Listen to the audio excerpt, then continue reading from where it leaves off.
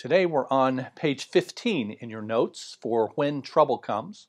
You can obtain those notes by clicking Class Notebook, the button that's underneath your media player. You may notice that there are a number of pages left in your notebook, yet today is the last session. That's because the last several pages are mostly material that you can read and benefit from on your own. So they're not something that we're going to cover. Those are for your own use.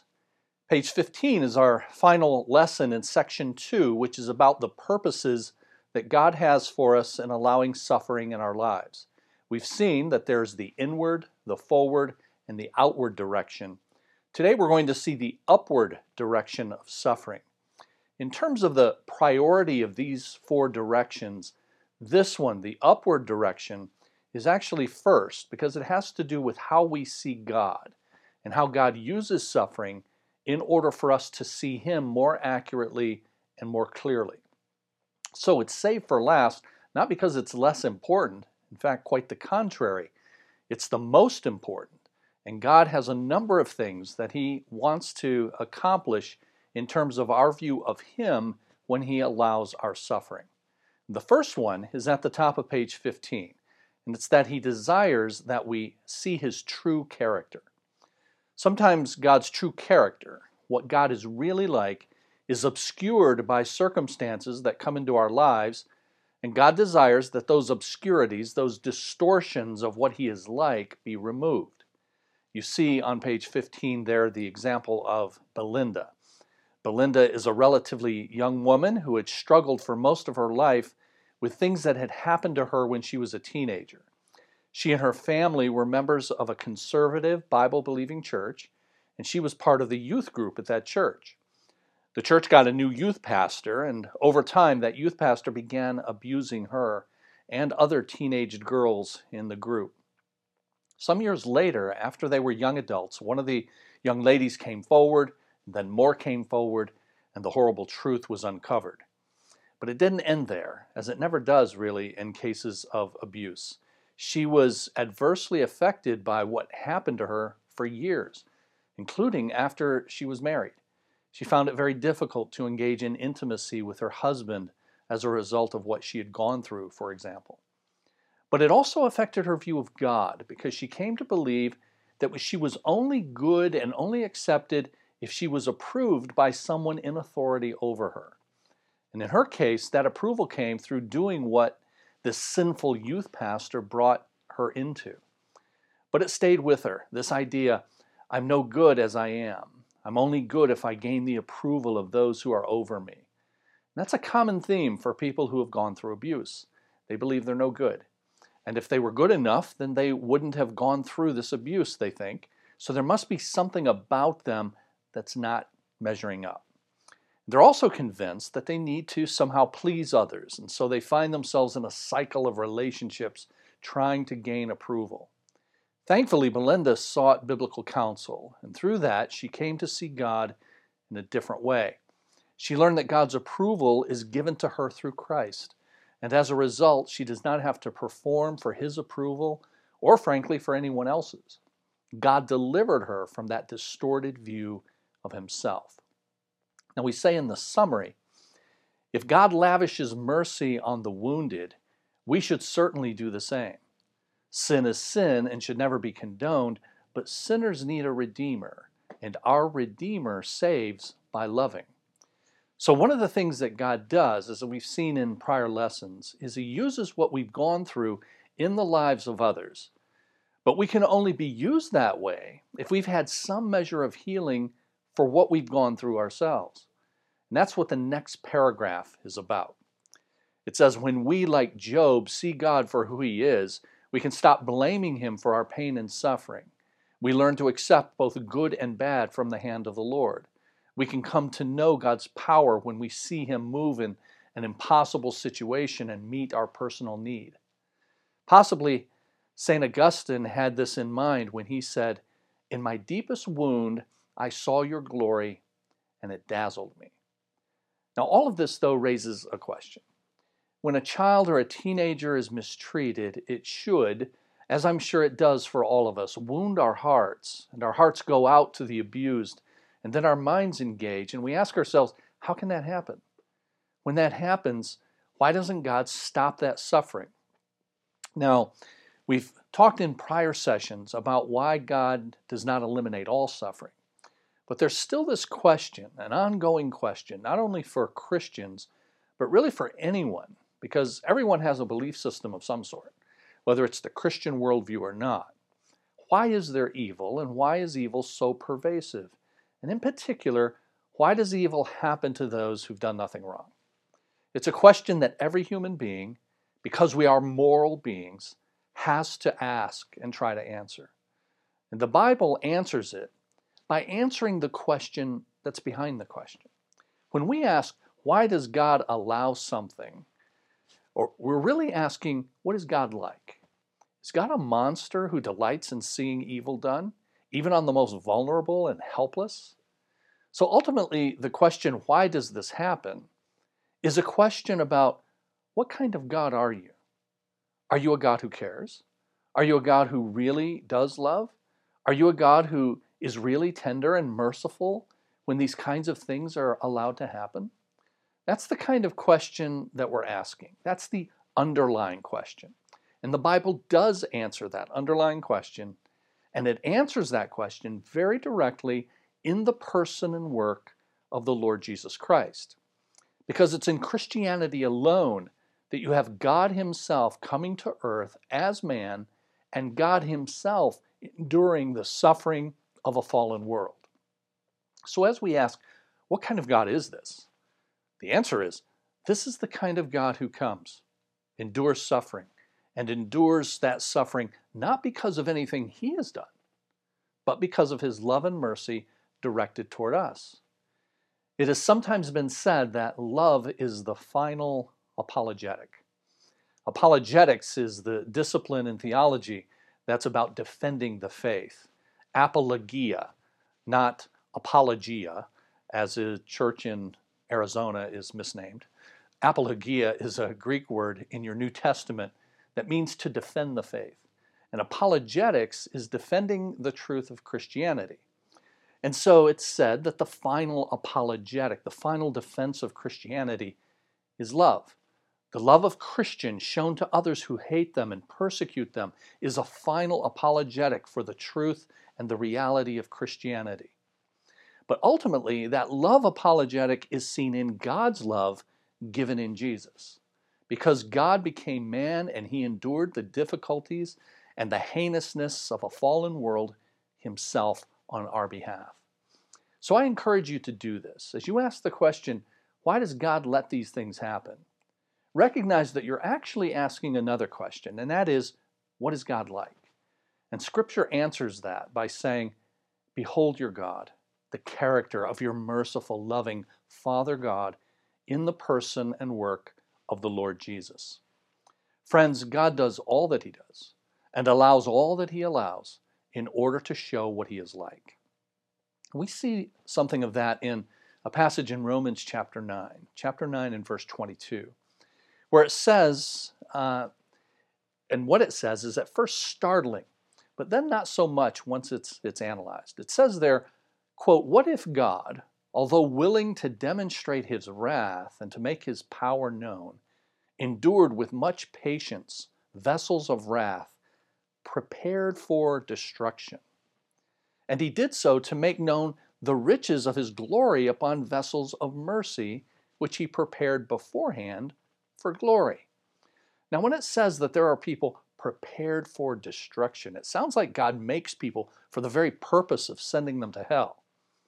But what's interesting is the verb that's translated prepared, as in prepared for destruction, is in what's called the passive voice in Greek. So it's not God who prepared them for their destiny. God is not the subject doing the preparing. As one commentator says, there is the very clear sense in this use of the passive voice to relieve God of the responsibility and to put it fully on the shoulders of those who refuse to heed His word and believe in His Son. The preparation of people for destruction is done by them. It's done by us as sinners. But when the passage goes on to speak of those who are prepared for glory, That verb is not passive, but rather it's active. And the clear subject doing the action of preparing for glory is God himself. So when people go to hell, it's because of what they do. And when people go to heaven, it's because of what God does. But in both cases, God is showing his character. He's showing what he is like. In his dealings with the unbelievers, the passage says, he makes known his patience, but also his wrath and his power. And in his dealing with unbelievers, he shows his mercy. In everything that happens, good and bad, we are to see and learn something of the character of God. In all that God allows, and in all that God actively does, he is demonstrating his holiness to judge sin, but also his love and mercy and his grace to those who turn to him. Now back to page 15 then in your notes. God desires that we see his true character and that we see all of his character, his wrath, but his mercy as well. But he also desires, secondly, to prepare us for a blessing. And the example is God's blessings to Job. You remember the story of everything being taken from Job. And then at the end of that story, God restored him to beyond what he had had before. We see in Scripture that often, after a time of testing, God provides blessing in some form. In Job's case, it included restoration of his material possessions. It's not always the form the blessing takes, material blessing, but God does produce some form of blessing out of the difficulty that he points us to in our difficulties, pointing us to what he is like. So one of the key passages listed under that point in your notes is Genesis 50 and the end of the story of Joseph. As with Job, it ended well. God allowed this difficulty to come into the life of Joseph, being sold into slavery, but in his providence, he brought Joseph to a position of prominence in Egypt, you'll remember. Years later, the very brothers who treacherously had sold him and forgot about him, and they had no idea what had become of him, they find themselves before him in Egypt, asking for food due to a famine that had gripped the land. When they realize that they're now before Joseph, they undoubtedly expect to be killed for what they had done to him years earlier, and he's now in a position so that he can order that if he so chooses. But also, they know that that's what they would do if they were in his shoes. So they project their own character onto him, and they assume that they're toast at this point. But Joseph instead utters the famous words of Genesis chapter 50 and verse 20. You intended this for evil, but God intended it for good. He then says that this good God accomplished, the good that God accomplished was, quote, the saving of many lives. That is, many people were saved from starvation because God gave Joseph the foresight to prepare for the famine, and he placed Joseph in position to distribute the bounty to those who needed it, turned out including his own family. So the good that God intended was a blessing. The good was for Joseph to be a blessing. Not only blessed himself, as Joseph was, but Joseph became a conduit of blessing to many others as a result of this. And often that's what God will do in the midst of difficulty.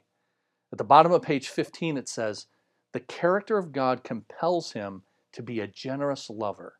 He deliriously desires to bless his children. His blessings are never to be seen as indulgent. At the same time, our God knows that an ungrateful heart is ill prepared for his unimaginable blessings. Unless he prepares our hearts and remakes our souls through the sting of suffering, we might selfishly bask in his blessings without any sense of humility or gratitude. God loves to bless, but when he chooses to bless, it's often preceded by a time of humbling so that the recipient of those blessings will return thanks to God. And you see an example of this in Deuteronomy chapter 8. After God gave his law to Israel, the context is, you may remember, that in Deuteronomy 5, God gave the Ten Commandments. Then in chapter 6, he gave the famous passage that says, love the Lord your God with all of your heart and all of your mind and all of your soul.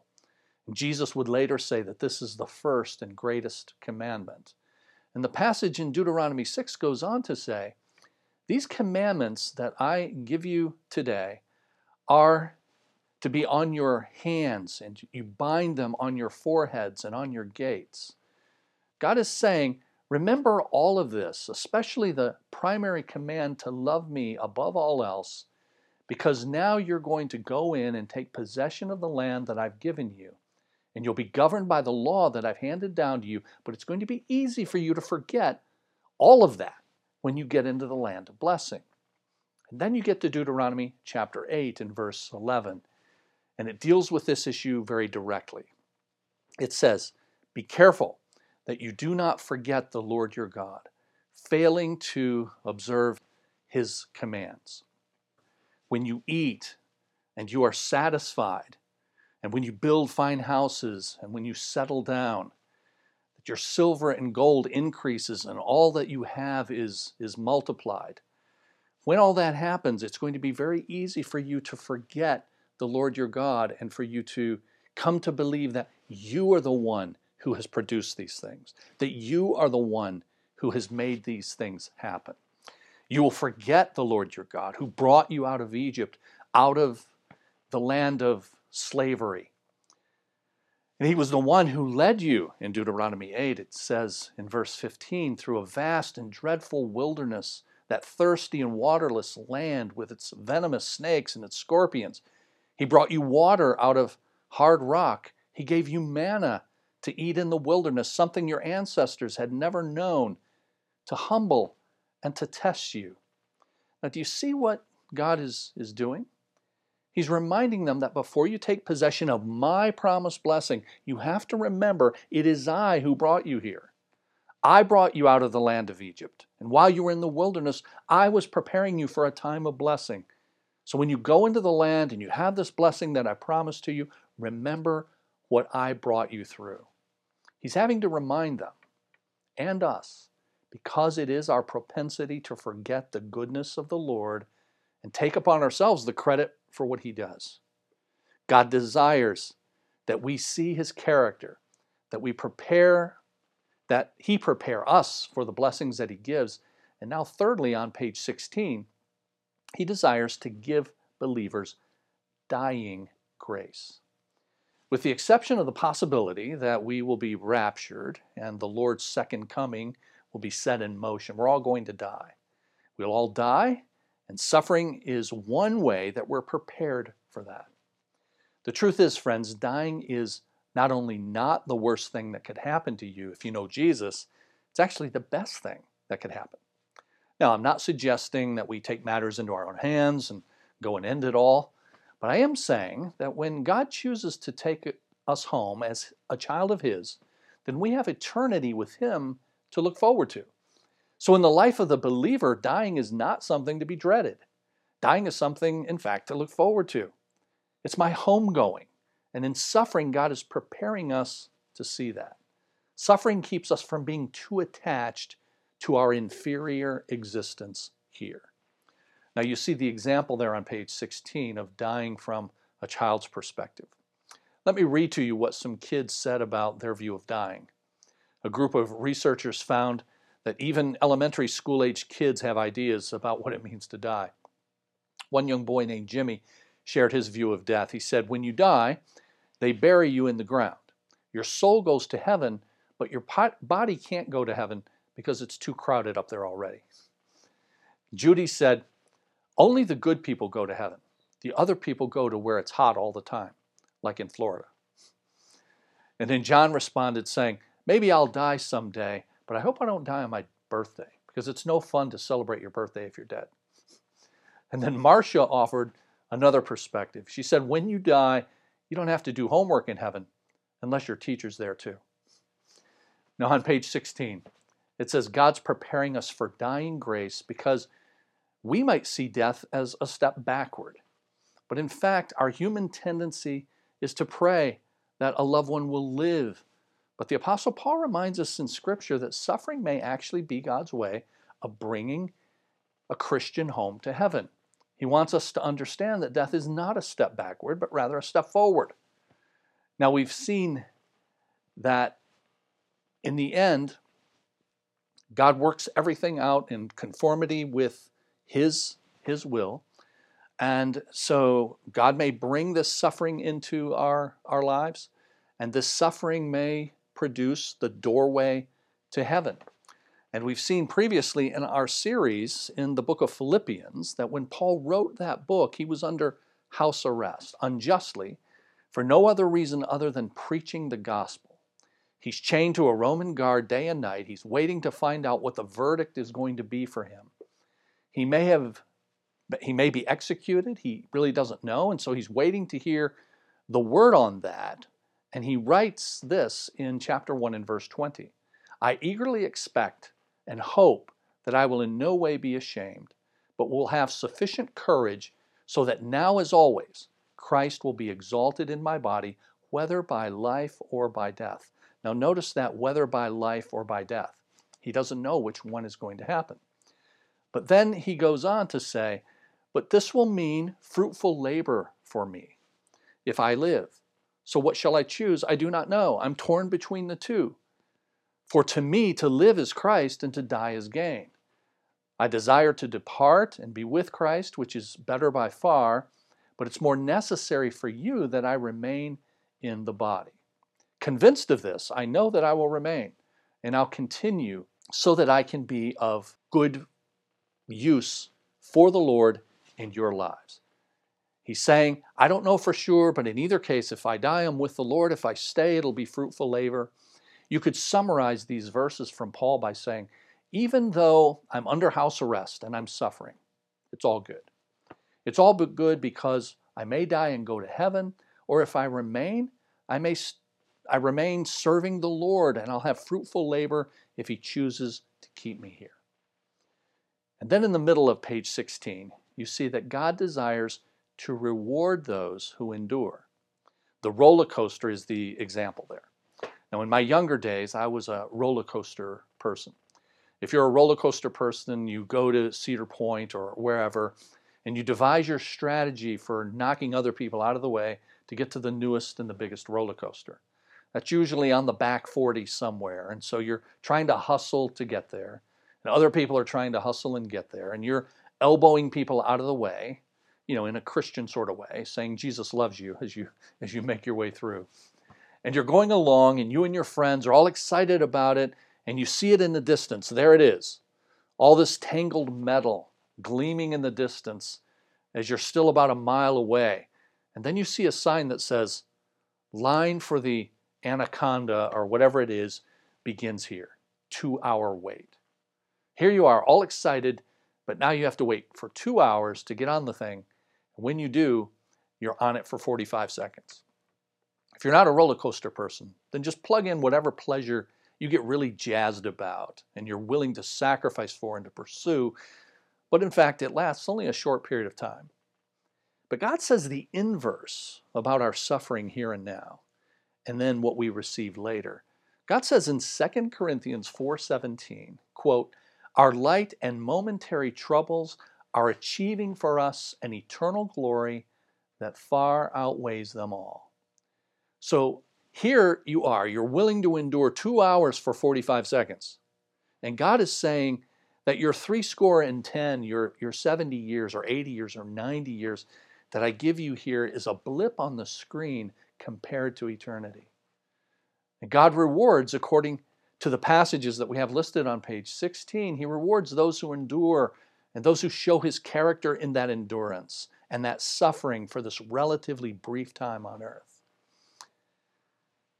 In fact, look at the very last sentence at the bottom of the page. It says, God takes pleasure in how we respond to suffering, and He has promised us a reward for our suffering.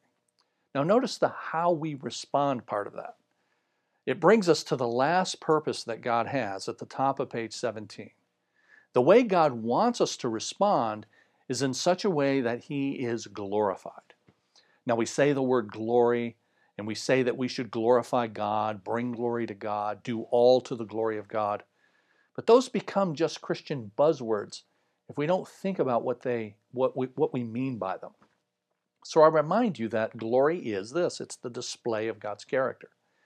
So when we say, I want to glorify God with my life, what we're saying is, in my life, I want to display the character of God. And here, when we say God desires to be glorified, and he uses suffering as part of the means by which we do that, it's saying that in the midst of our difficulty, God wants his character and his supreme worth to be displayed by us in the midst of that. When a Christian says to his or herself and says to those around them by their words and by their actions, that in this difficulty there is something, no, really someone, that is much more important than what I'm going through, namely Christ, then that brings glory to God. That shows that who he is in his character is worth more than convenience, worth more than pleasure, worth more than anything else that happens to me. So that's what we mean when we say God desires to be glorified. He desires to see his character and the value of his character displayed in all of our circumstances, including our suffering.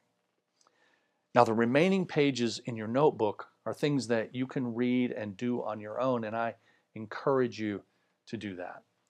And I want to thank you for spending these 7 weeks with me looking at these important teachings in God's Word regarding how we're to view our lives when, not if, trouble comes. And I wanted to do this series because we find ourselves in a once-in-a-lifetime circumstance with a pandemic and a very troubled economy. And I hope these lessons have helped to fortify you for whatever lies ahead, because you know that God has his good purposes for all that he allows in the lives of his children. Now, next Sunday, Pastor Larry and I are going to have a Q&A time during this time slot so that we can discuss some of the current events that are engulfing our nation and provide a biblical perspective on those. Now, you won't be able to send in questions live. Those will be questions that we'll be going back and forth on, but we hope that it'll be a time that will be of help to you. So plan to tune in same time next week for that. Let's pray and ask God to help us this week. Our Father, we thank you that we've been able to have these 7 sessions together to look at this topic of when trouble comes. We thank you that you have given us your guidebook for life, the Bible, and in it you have given us a realistic view of life in a fallen world. And you tell us that it is indeed when trouble comes, not if it will come. And you have told us that it comes in all shapes and sizes, that it comes in various forms. And so all of us are in a trial, we've come out of a trial, we're going into a trial. And we live right now in this moment at a very unusual time when all of us, every one of us, are experiencing some of the same things and some extraordinary things. And so we need desperately to have your perspective on how we're to endure those things and what it is you are seeking to accomplish in the midst of those.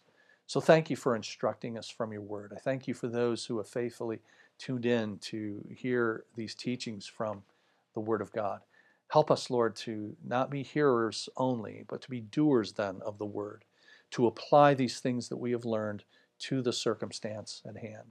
Help us to do that this day and this week. Go with us as we seek to represent you in all that you assign to us. Grant us safety until we're able to look into your Word again together next week. We pray in Jesus' name. Amen. Thank you again for watching. Have a great week serving the Lord.